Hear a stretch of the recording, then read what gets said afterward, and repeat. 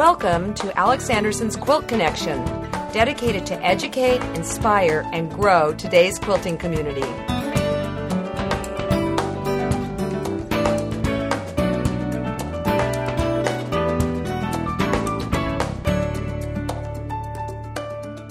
Hi, I'm Alex Anderson, and welcome to episode 14.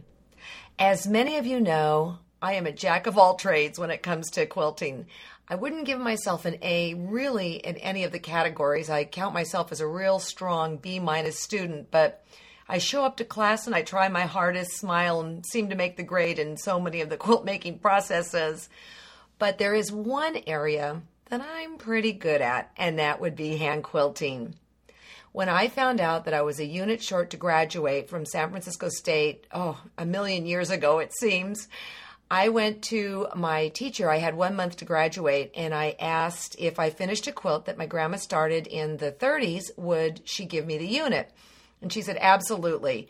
Now, mind you, this is in December, Christmas time. I was in a woodworking class where I was making a cradle, and I was going to finish this quilt that my grandma started and not only graduate, but have a wonderful queen-size quilt to snuggle under.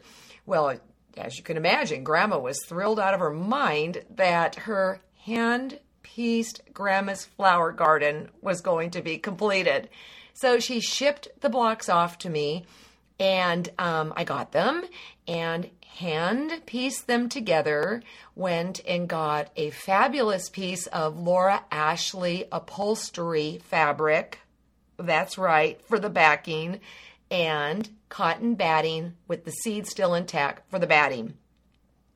Needless to say, with about 10 strikes against me, I fell in love with the hand quilting process.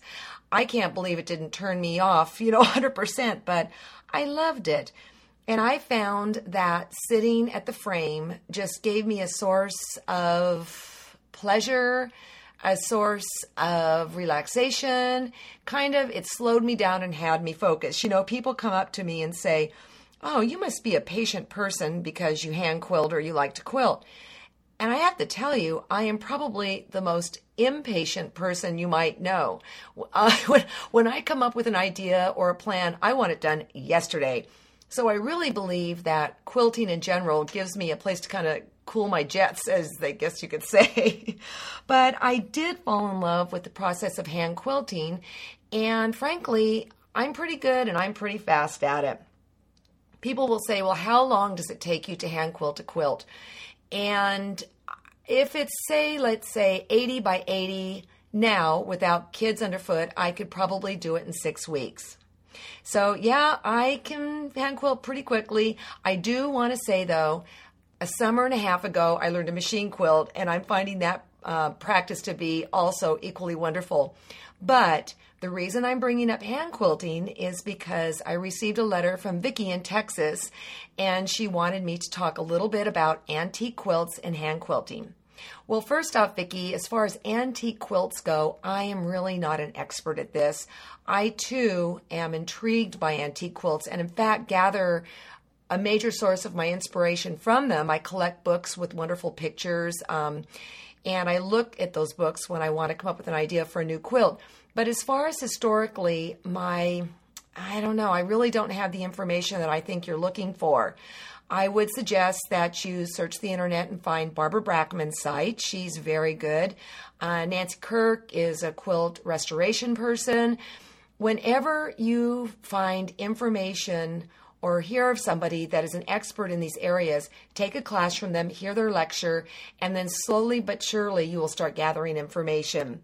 So that's what I have to say about antique quilts. But as far as hand quilting goes, well, you have opened up a whole huge category that I absolutely adore. So I'd like to take a little time talking about hand quilting and why it works for me. First of all, when I started hand quilting, I didn't know you could work on a hoop or frame. On a hoop. So I knew I had to have a frame. So I went to my dad and I asked him if he would build me a quilt frame. He didn't even know what the parameters were for a quilt frame. Neither did I.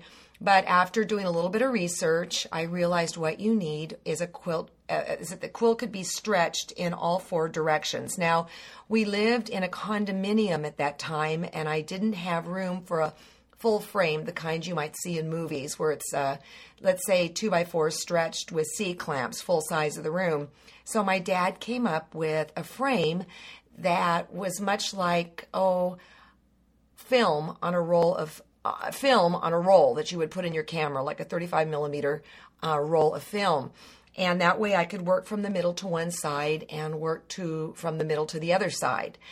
I never knew that you could work in a hoop, as I mentioned, and so quickly I learned to quilt in all directions. I wear my thimble on my pointer finger, not my middle finger, and also when I'm quilting away from myself, I take the thimble off my pointer finger and I have a thimble that I work on my thumb and I can work away from myself.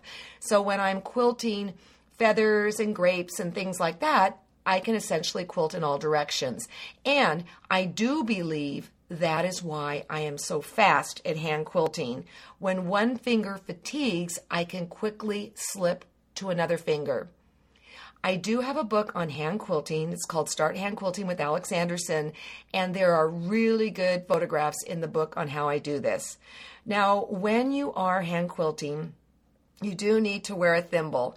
I know that a lot of you go, I hate thimbles. Well, frankly, they aren't exactly my friend either, except when I'm hand quilting. You cannot do it without a thimble because essentially the thimble holds the eye end of the needle. Your fingers don't hold it. Your thimble does, and that's how you get the rocking motion. When you're hand quilting, you have one hand underneath the back side of the quilt, and then you use two fingers on top. If your thimble is on your pointer finger or your middle finger, you're using that finger and then you're using your thumb. And all three fingers work in unison to create hills and valleys as you stitch through your 3 layers of your quilt. I think one of the problems that people get into is they stretch their quilt too tightly, whether it's on a hoop or a frame, and it makes it difficult to get those hills and valleys. Also, people use thimbles that maybe they found in grandma's sewing box, and the thimble really is not appropriate for hand quilting. The thimble that you use needs to have really deep indentations because, again, it is the thimble that's holding the needle. If you work off your middle finger, if that's the finger that your thimble's on, chances are you're going to want a thimble that has a ridge on the end of it so that the needle doesn't pop off. If you're working from your pointer finger, like me, I like to use a thimble that has dents kind of on the ball of your finger. I don't work off the end. I work off kind of the ball part. I hope that makes sense.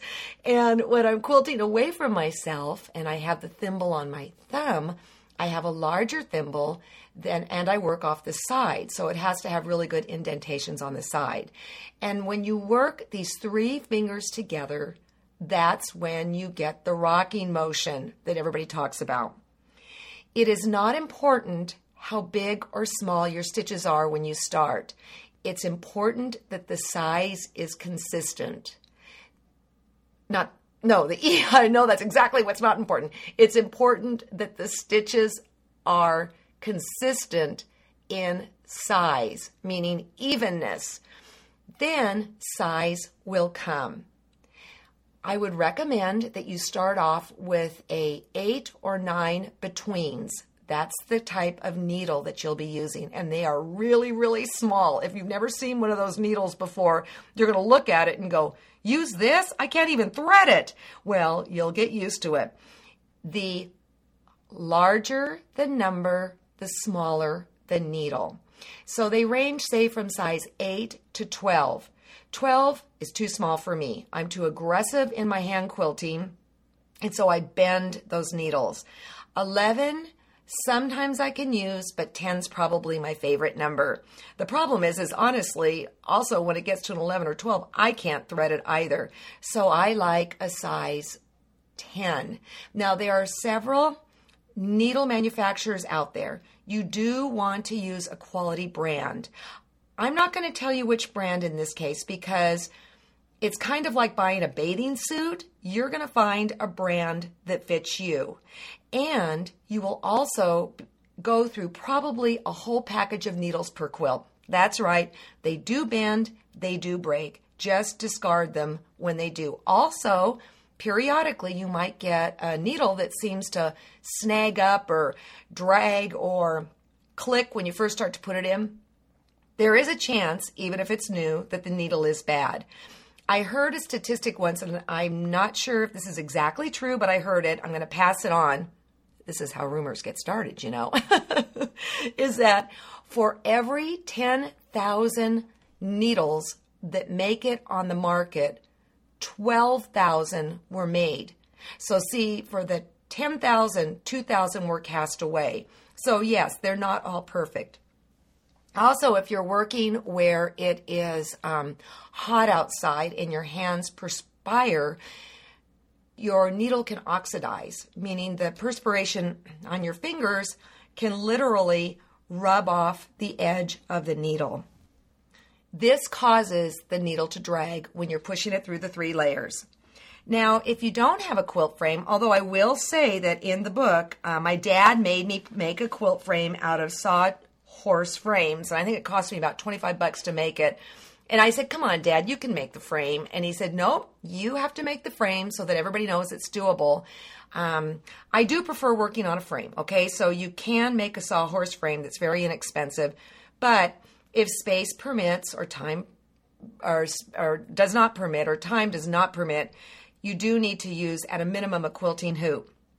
I prefer the wooden ones. An embroidery hoop, that's one with a smaller edge to it, will not work. It does not have the strength. You're going to want to purchase a hoop that's made specifically for quilting. I like about 16 inches will do the trick for you. And last but not least, if this is new to you, you might want to consider just getting 2 pieces of fabric. Put a nice thin polyester bat in the middle, say Mountain Mist, and then just practice stitching in all different directions. When I am teaching my hand quilting class, and I do periodically at the local quilt shops, I tell the people, look, I don't even care what your stitches look like. What I want you to do is to be able to let go of the needle. Let go of the needle with your fingers, have it held into place by your thimble, and learn the rocking stitch. Once you learn the rocking stitch, it will all come. And as an aside, working with your thumb, well, that might seem odd for some people. It's actually almost easier to quilt away from yourself using your thimble on your thumb, because if you think about it, that's a much stronger finger on your hand than the other 4, or digit. I guess it's not a finger, it's a thumb, but you have much more strength running in that limb than your other 4 fingers. So if you're a pretty good hand quilter and you are doing the rocking stitch, try getting a thimble for your thumb and working away from yourself. And last but not least, yes, it's all about practice. When I realized early on that I was quilting away from myself and I had purchased a thimble for my thumb, I bought a cheater cloth. A cheater cloth is a print, like a panel print, and in the case it was a bear in bed, and I put it on the frame and I just quilted in all directions.